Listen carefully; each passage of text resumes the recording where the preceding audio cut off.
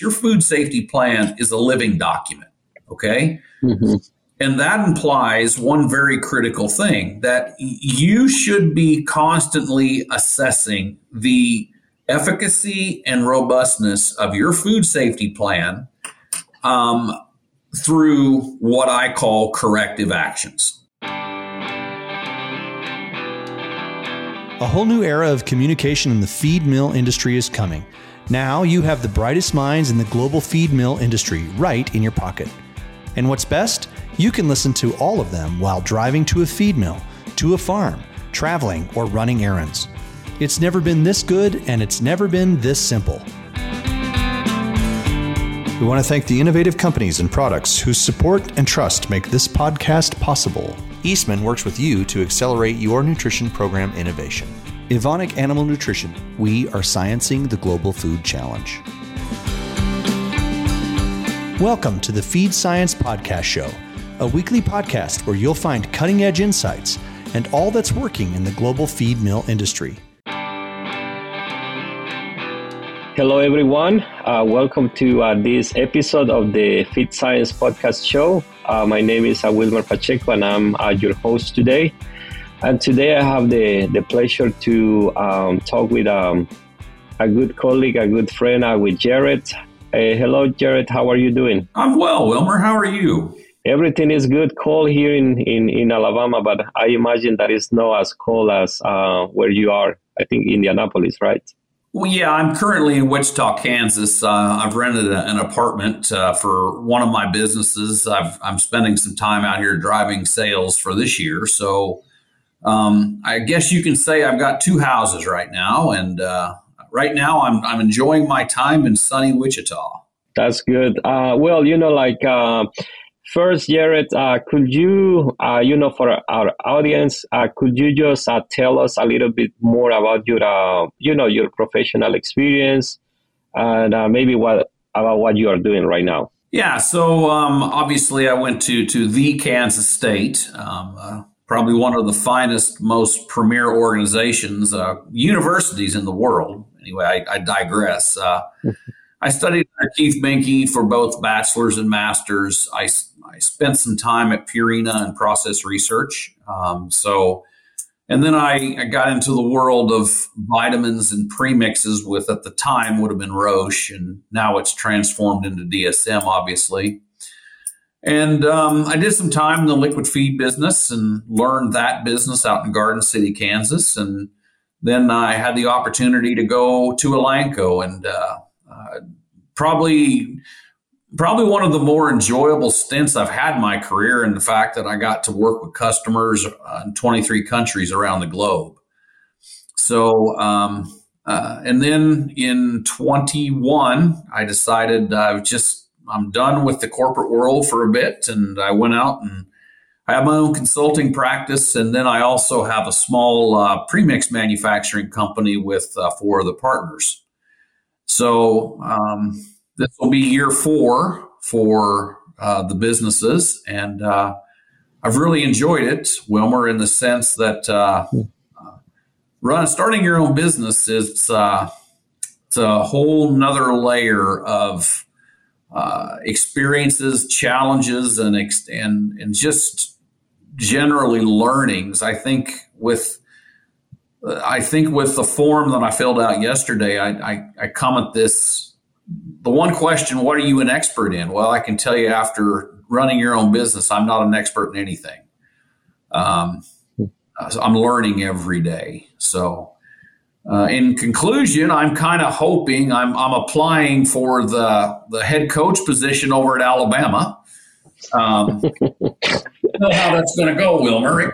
We'll see. I could be your neighbor. Eastman serves veterinarians and nutritionists in agrochemical and animal health industries by helping them select, evaluate, and implement innovative nutritional programs. Eastman works with your team to customize your gut health approach in feed and water. Eastman's approach addresses nutritional and bacterial challenges and finds new ingredient preservation and hygiene solutions.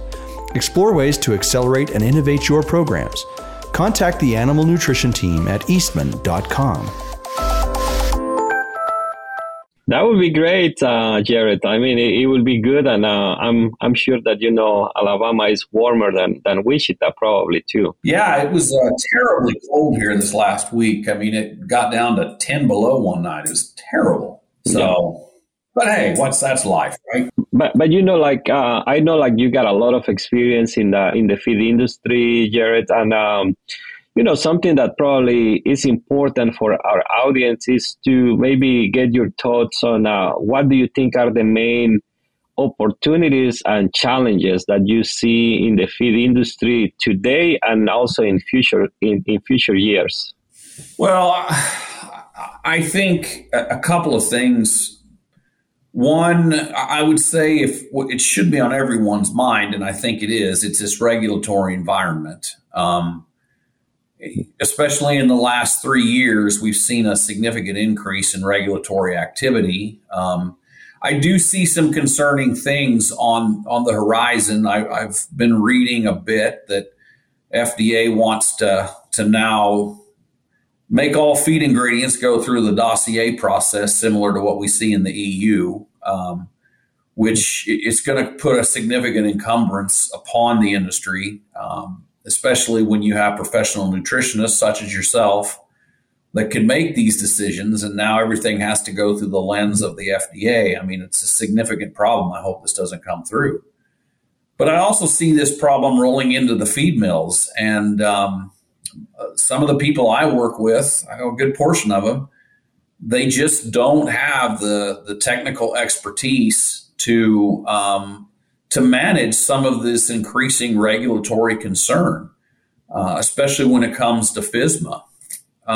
So that is a concern. I think parallel, I think the low margins that we see right now across the industry, it's not helping matters. I mean, obviously, reinvestment back into the business from a capital expenditure, for sure right now would be something that I would probably question. And then the second thing is that this goes back to the regulatory thing, Wilmer, that to have people on staff to do this increased regulatory burden requires margins. A business isn't a not-for-profit. If you're not making money, why are you in business? And so this is a real concern that I see. And I do see some excess capacity going to have to be drained from the industry if we don't fix this low margin problem. Yeah, and I mean you are touching a really good important topic, which is FSMA. And I know you had the opportunity to visit several feed mills. How do you see them? Because right now they have to be in compliance with good manufacturing practices, and also they really need to have a food safety plan in place, right? What will be your advice for them when they are writing those food safety plans, or what changes they need to do, with in their food safety plans? So right now I see a pretty clear line of demarcation with the food safety plans. The big companies, they have all the resources for the food safety plans. And okay, let's start at the fundamentals.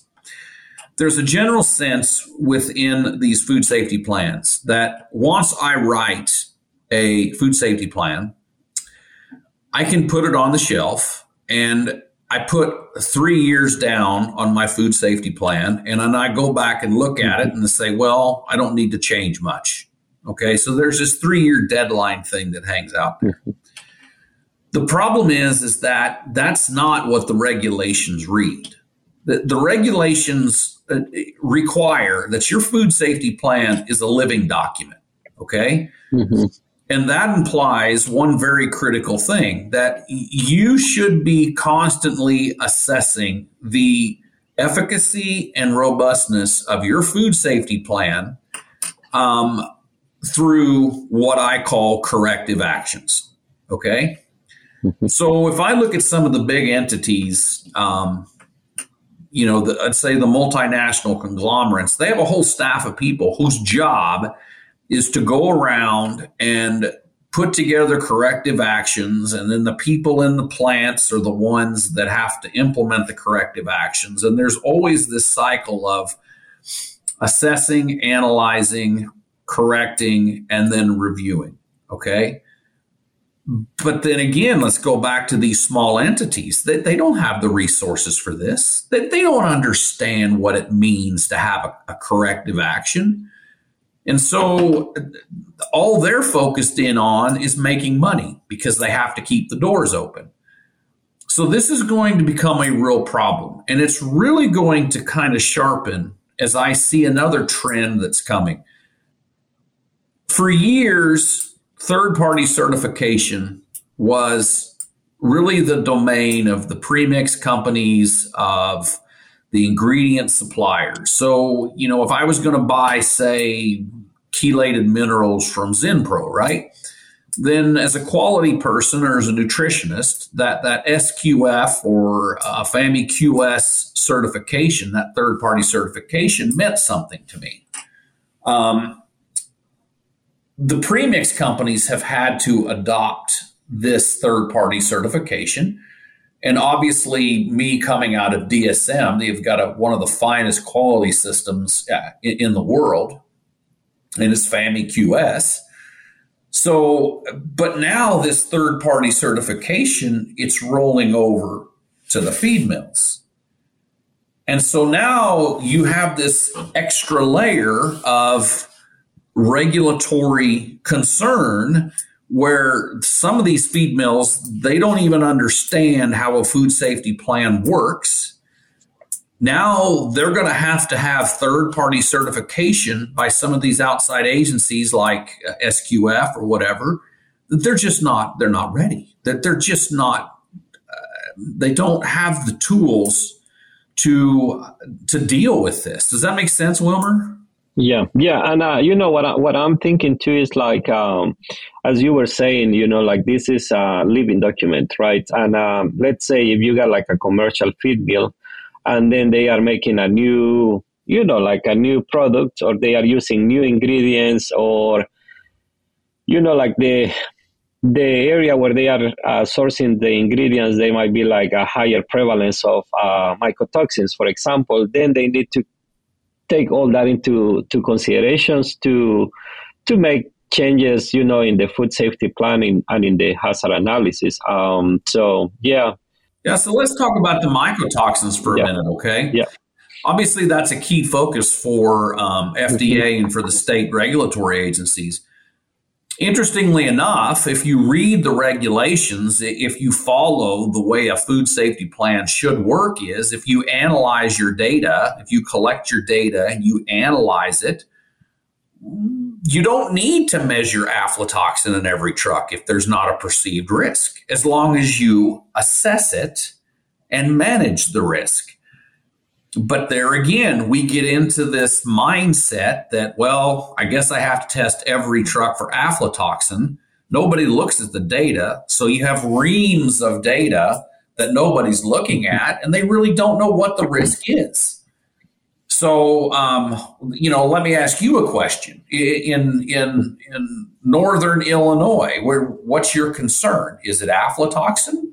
What's your concern, Wilmer? It's probably not aflatoxin, right? I mean, for me, typically when I see the meals, I'm always going to check, DON at least and aflatoxin if we are in poultry feed mills. But like if you are like producing, let's say feed for swine, then you got to pay attention to the Sierra Leone. But as you're saying, I mean, depending on where we are getting the grains, right? We need to see what are the prevalence there and then focus on that. Maybe this year we are going to be paying more attention to aflatoxin. Next year we are going to be paying attention to another mycotoxin, depending on the prevalence. So if you go look in the regulations, right, there's always this discussion about a food safety team, okay? Mm-hmm.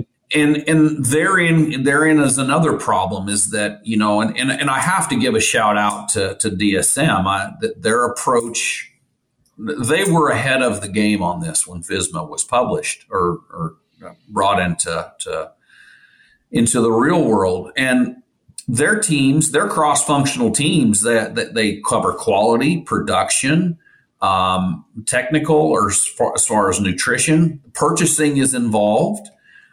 Should purchasing be involved in your food safety plan, Wilmer? What do you think? I think it's important. It's important because, you might get an ingredient that could be cheaper but higher risk, for example. Exactly. But I think everybody needs to get involved, not only in the food safety plan, but also, in all the layers of a company, when they take decisions, in order to maintain the company profitable. Exactly. And let's go a step deeper. Purchasing buys products according to standards that are set and by price. Mm-hmm. That's how they buy it. Okay. Mm-hmm. So if you don't communicate that with this data set, that this particular vendor of corn poses a risk for aflatoxin, well, how is purchasing supposed to know? They should be involved in these discussions as well as anybody else. And something that, just came to my mind also, Jared, is like, and I think this is important for all the feed mills too, is to have like ingredient definitions for all the ingredients that they use. And within those ingredient definitions, they can put like basics for rejection. And that's, then in the basic for rejection, they can include what will be the maximum levels of aflatoxin that they will accept, or DON, or what will be the maximum level of fiber. So you can put like some safety layer there, but also some nutritional layers, what will be the maximum of moisture, or what will be the minimum of protein, et cetera, et cetera. So that might be like a good way where they can start to just having good ingredient definitions that, like the people buying the ingredients understand what are the expectations. That is a really good point, Wilmer. And I think, too, that's another area that's going to need some shoring up, in the sense that when you do your risk assessment for, say, aflatoxins, you can't just assess the risk one-dimensionally and say, okay, I've got an average of 20 parts per billion with a standard deviation. No, you have to actually look at the inclusion of that ingredient within a diet to assess what the harm or the potential harm is to the animal, okay? And so I don't, obviously right now I don't work with a lot of the integrators, but I do work with commercial feed mills, and we look at a broad spectrum package. We look at a swine ration, a poultry ration, a layer ration, dairy, and beef, okay? Mm-hmm. Because each of those species has a varying degree of tolerance to aflatoxins, right? Mm-hmm. Now, correct. Yeah. Your point about the nutritional thing, okay, that's another challenge that right now I'm working through with some clients, in the sense that they should be analyzing their ingredient draws, okay, that come through the batching system. And Wilmer, how many times when you were a feed mill manager, did you turn, you came off shift and you're like, okay, I've got all these formulas that I manufactured. You didn't really analyze it. You just looked for any glaring problems and you signed off on the ticket, right? Yeah, I mean, when you are formulating or when you are at the feed mill, you are mainly paying attention to make sure that you don't have like the variances, right? That the variances are within the, the levels that you already defined. But you're right. I mean, once that you are in the feed mill, you are not looking, what is the protein content of a specific diet leaving the mixer, right? Because you are expecting that was considered when you got the ingredients and you analyze the ingredients. But one of my points there is, Jared, is that even when you are analyzing the ingredients, you don't need to analyze them the same, don't have like a completely quality control where you are going to say, well, I'm going to be analyzing corn every day, in a composite sample, or soybean meal every day from a composite sample, because you might have ingredients that are more variable than others. And then if you got ingredients that are more variable in composition, then you need to analyze them more often. I agree with you 100%. They're less variable. And again, so let's dial this back a little bit to FSMA. What does FSMA tell us that we're required to do? We are required to prevent a hazard. Now, it can be a physical hazard, right? It could be a chemical hazard, but also it could be a nutritional hazard, correct? So let's dial in a little bit to the poultry side. If your live production guys are telling you that you've got wet litter out there, well, that's a problem for FSMA, right? Because you've affected the nutritional health of that animal, and that has to be dealt with. So continuously sending out feed that has a bad level or an improper level of sodium, which causes wet litter, guess what?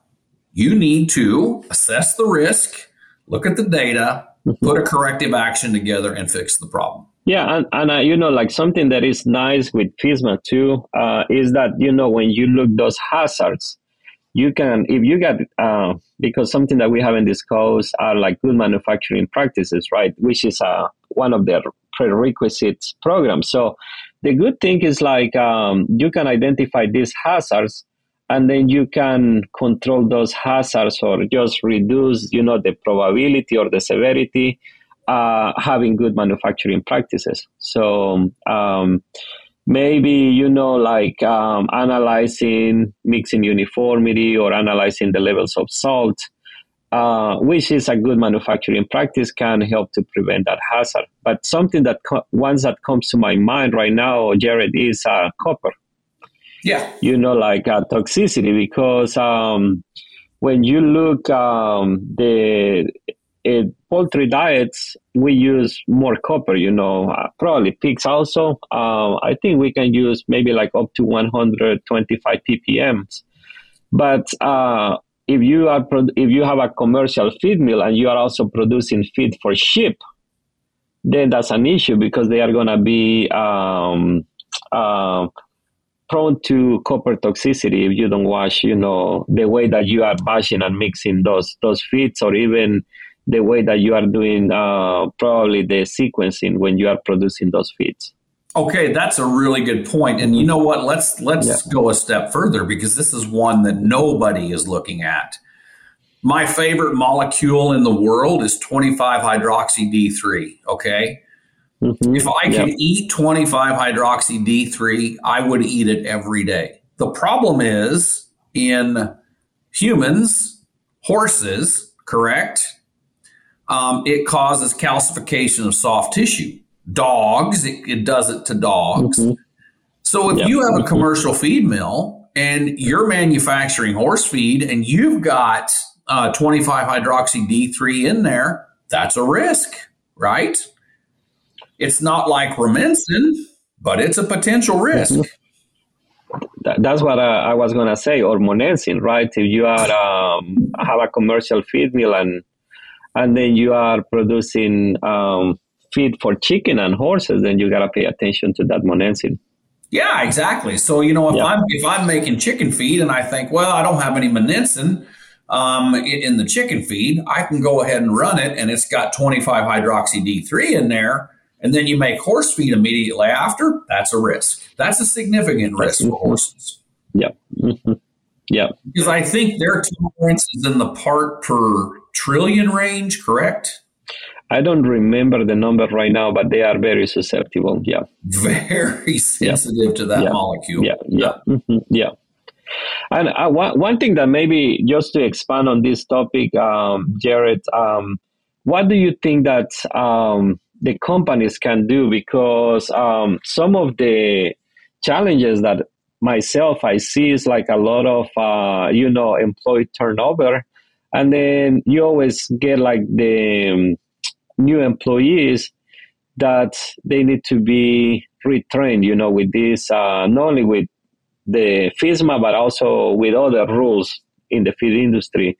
So what do you think that the companies can do to train the employees? Yeah, I mean, this is really the age-old problem, especially within the feed industry, because obviously the pool of people that would work in a dirty feed mill Um, it's not the same caliber of people that are going to work at, say an automotive plant.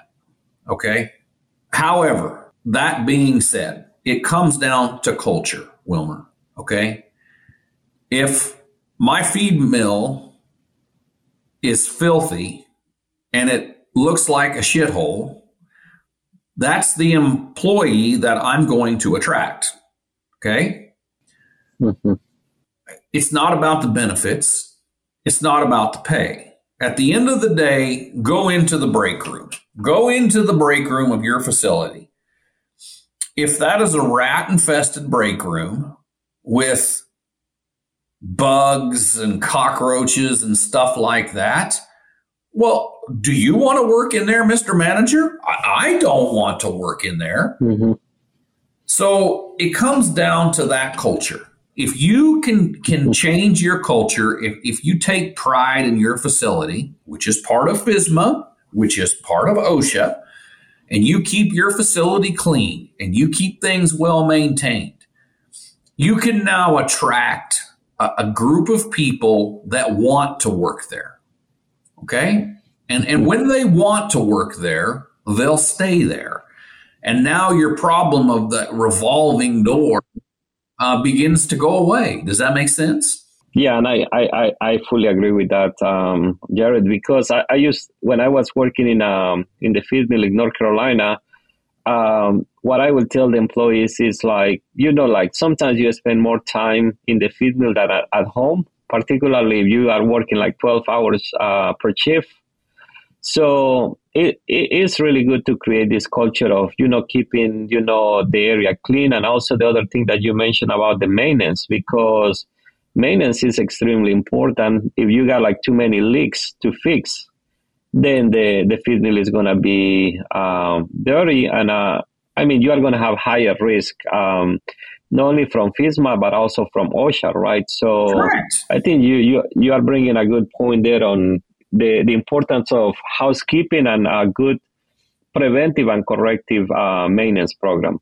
Exactly. Look, it's not that hard to clean the floor. And I understand that we have aging facilities in this industry, but they're also our facilities. And, when I've traveled overseas, especially in Latin America, I tell you, there's some pretty outstanding facilities in Latin America. And they're not fancy, but they're clean and they're well maintained.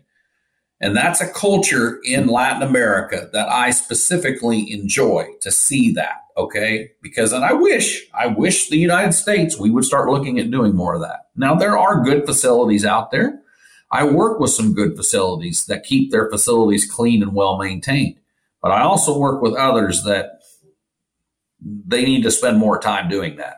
Yeah, no, and I think you're bringing a good point, and maybe, from the university side, we probably need to do more, training people in the smaller facilities, because, sometimes they got a lot of different issues, and then they need to focus on, okay, if I'm not doing this, what is the risk, right?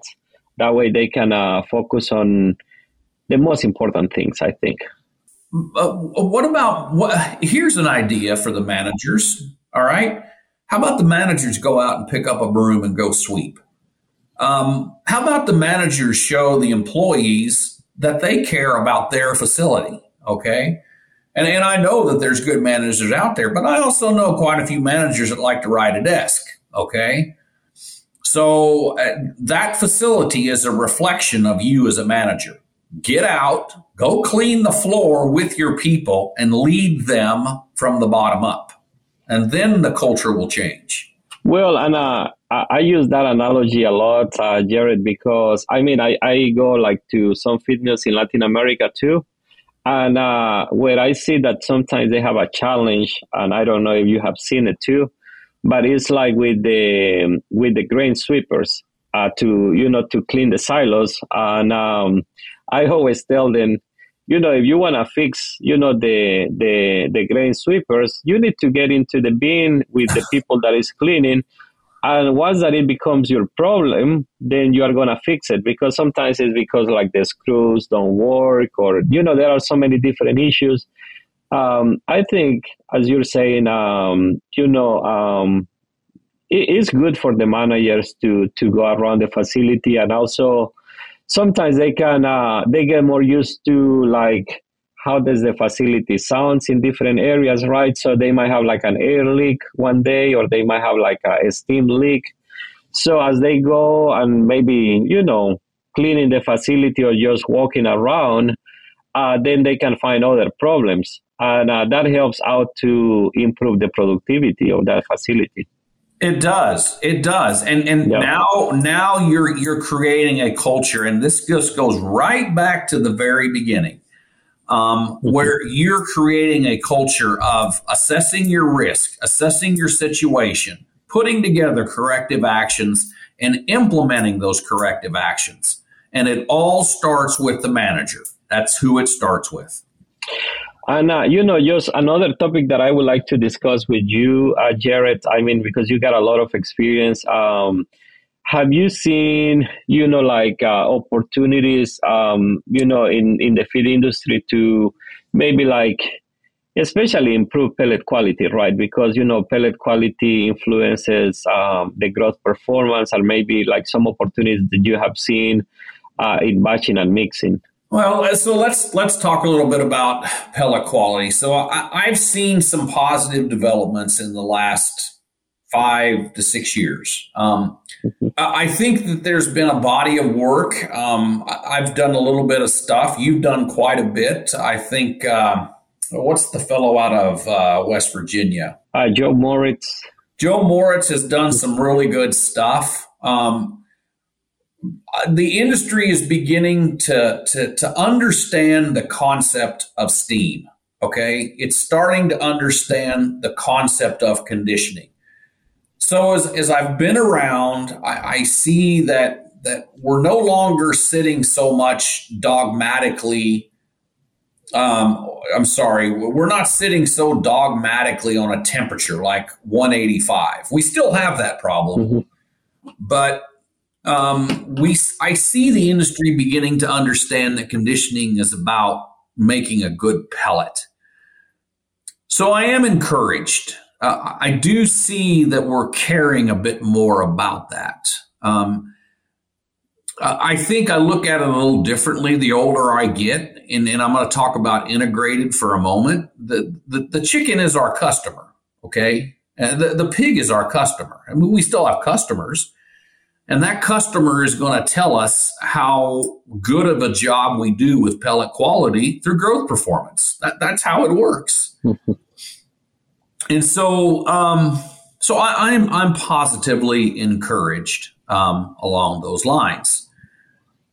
Mixed uniformity. So I'm probably a little different.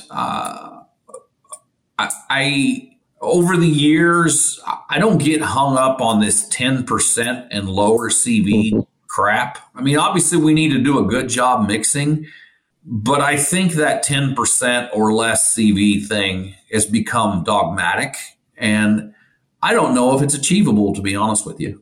I think the number should be moved to 15% is what I think. Yeah, what I have seen, Jared, from my site in regarding mixing, typically what I see is like the problems typically don't happen in the mixer. If you got like the mixer is good, and then the RPMs, I look a lot the RPMs right now, because I have seen some feed mills that have like 20 to 22 RPMs, not here in the US, but in Latin America. What I have seen typically is like they should be more like from 33 to 37 RPMs. And I have the feeling like if the condition of the mixer is good and then the RPMs are good, when you see problems with mixer uniformity, they are not occurring in the mixer. They are occurring somewhere else. Maybe you have like a gate that is leaking into the mixer, or you maybe have like the mixer that is not opening or closing correctly. So that's something that, or maybe they are not adding ingredients in the correct order, et cetera, right? So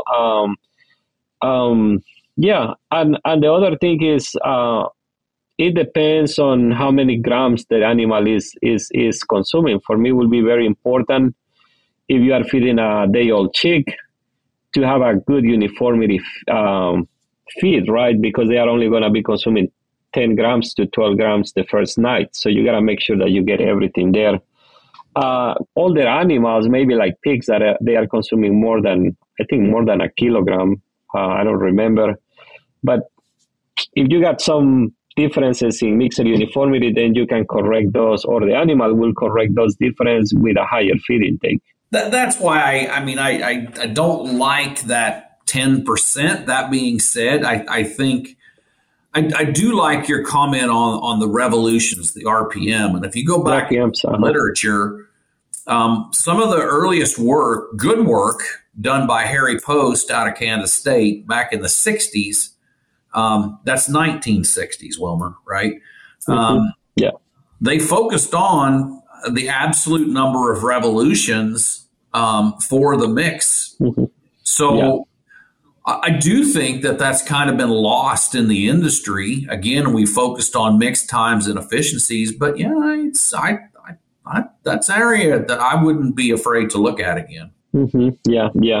You know, another endemic problem that I still fight, and I cannot believe it. After all of these years, there are still feed mills that do not understand the concept of dry mix versus a wet mix. They put everything in, including their liquids, turn the mixer on for 2 minutes, and then there you go. So then all of a sudden, we've got wet litter in the house, okay? We've got terrible efficiency again. I mean, and then pretty soon people are saying, what's going on? Well, I don't know. I'm mixing it for 2 minutes. Well, that's true, but you're mixing everything together. And mixing theory, and this goes back to Harry Post stuff, you cannot, once you put that liquid in that mixer, the distribution of dry ingredients stops. It is, you get lumping, you get caking, it's over. So that is an area that I do still think is an opportunity because it happens more than we want to let know. Well, you know, what is I would say the funny thing about this is that it's really easy to correct because a lot of the feed mills are doing all the batching and mixing using an automation system. And then you can easily make those changes, you know, in the automation system. So you can ask, well, all the dry ingredients enter, then at least 30 seconds, depending on the type of the mixer, dry cycle, then you apply your liquids, right? So some of these things are very easy to change and don't cause anything to a feed mill. That is an interesting point because actually it's a far bigger concern than what we let on. Because let's say we have a feed mill that's putting all the ingredients in, including the liquids, and they're mixing for 2 minutes, okay? So then I show up and I say, no, you can't do that. You have to have 2 minutes dry mix or a minute dry mix and then 2 minutes wet mix. So I've now increased their batch cycle by 30%, okay? Or 25%, whatever the number is. Well, if I'm running 24 hours a day, 6 days a week, I've now added the amount of time for the same amount of feed. I now go to 7 days a week, okay? Yeah. So now we're at a situation where I'm paying more overtime, okay? And I don't know, to be honest with you, when you start to push a facility, most of these big integrators are probably running at what, 85, 87% capacity? And now all of a sudden you add on 25% time requirement, they can't do it. No, but you know, like what I see typically, Jared, is that, you know, the facilities that are pelleting feed, the batching system shouldn't be the bottleneck. The bottleneck should be pelleting, right? And they need to go and look, you know, where are the bottlenecks, and maybe there are going to be some facilities, as you described, that cannot do it, but there are going to be others that could easily maybe like do 30 seconds of dry cycle and then 90 seconds of wet cycle and end up in 2 minutes. but with better mixer uniformity. The other thing that I think sometimes we forget, Jared, is that the most expensive is the feed ingredients. So, let's imagine that if we are mixing a diet that a ton costs $500 and we don't mix it well, we are potentially losing a lot of dollars there. Terrible. Yeah. Absolutely. I always like to make, my calculation. And if you got one of the biggest feed mill in the U.S., they are going to be making 25,000 tons per week.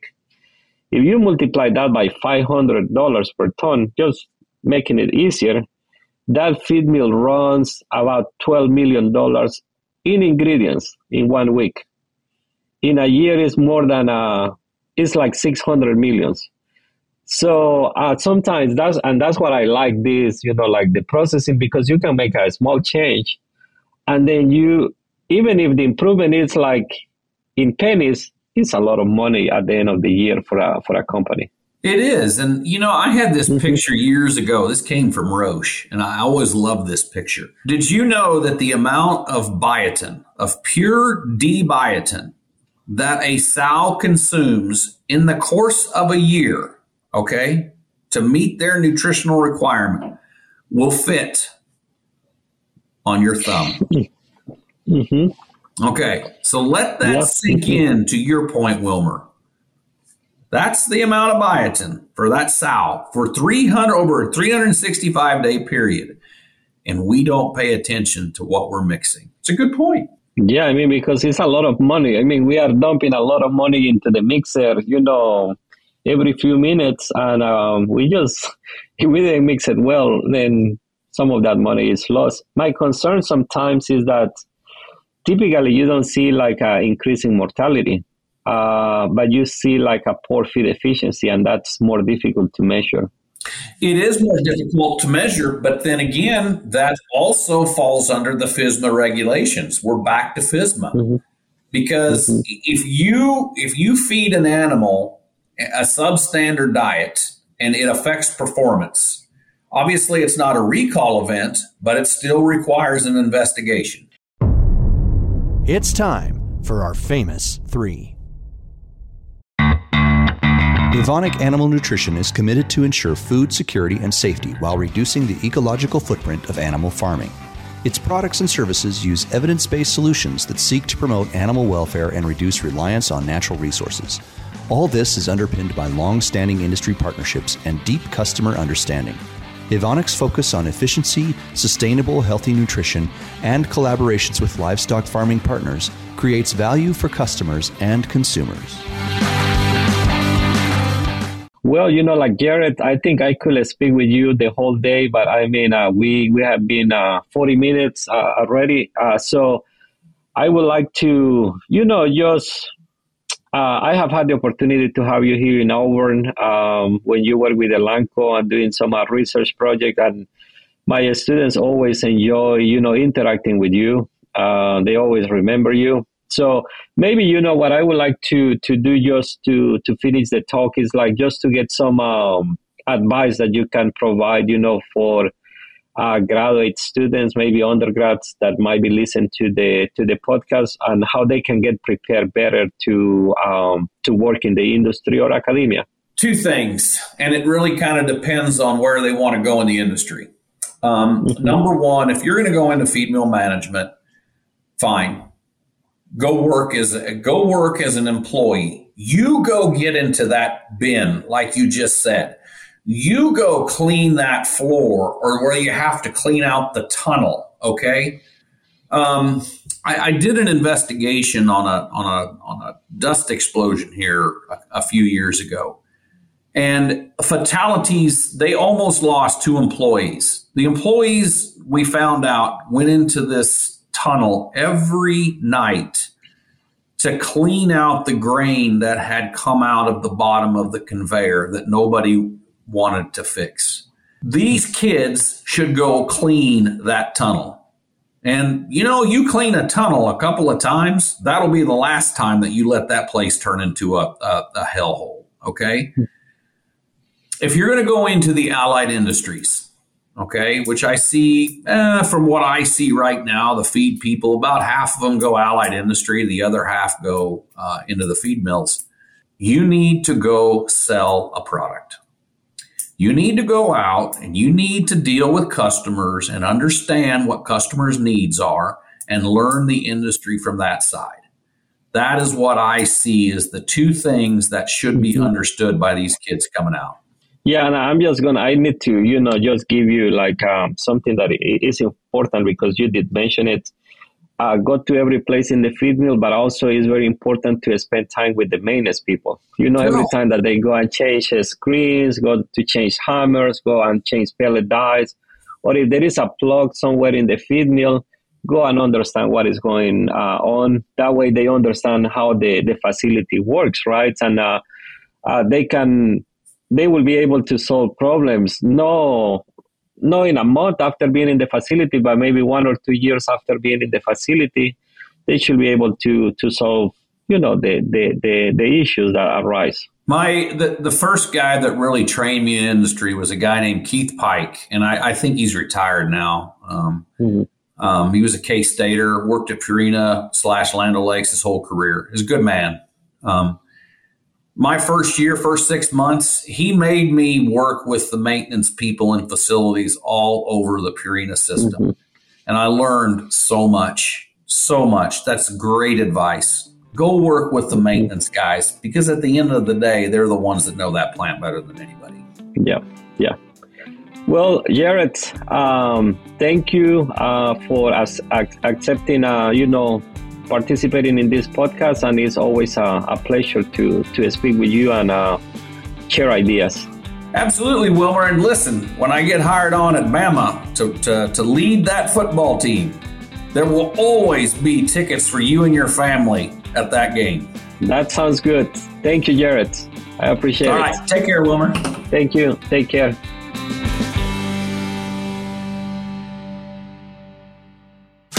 Looking to elevate your brand and captivate audiences through the power of podcasting? Look no further. Introducing the Custom Podcast brought to you by Wisenetics, where we take care of the behind the scenes so that you can focus on what truly matters. Podcasting has become an invaluable tool for brand awareness, but let's face it, putting it into practice can be a daunting task. It's incredibly time-consuming and requires technical know-how. But don't worry, we've got you covered. With our experienced team at the helm, we'll handle the operational aspects so you can channel your energy into what your company does best. Are you ready to unleash the podcasting potential of your company? Schedule a call with one of our specialists today at the link in the bottom of this episode. You'll also receive a free podcast strategy consult tailored to the unique needs and goals of your business.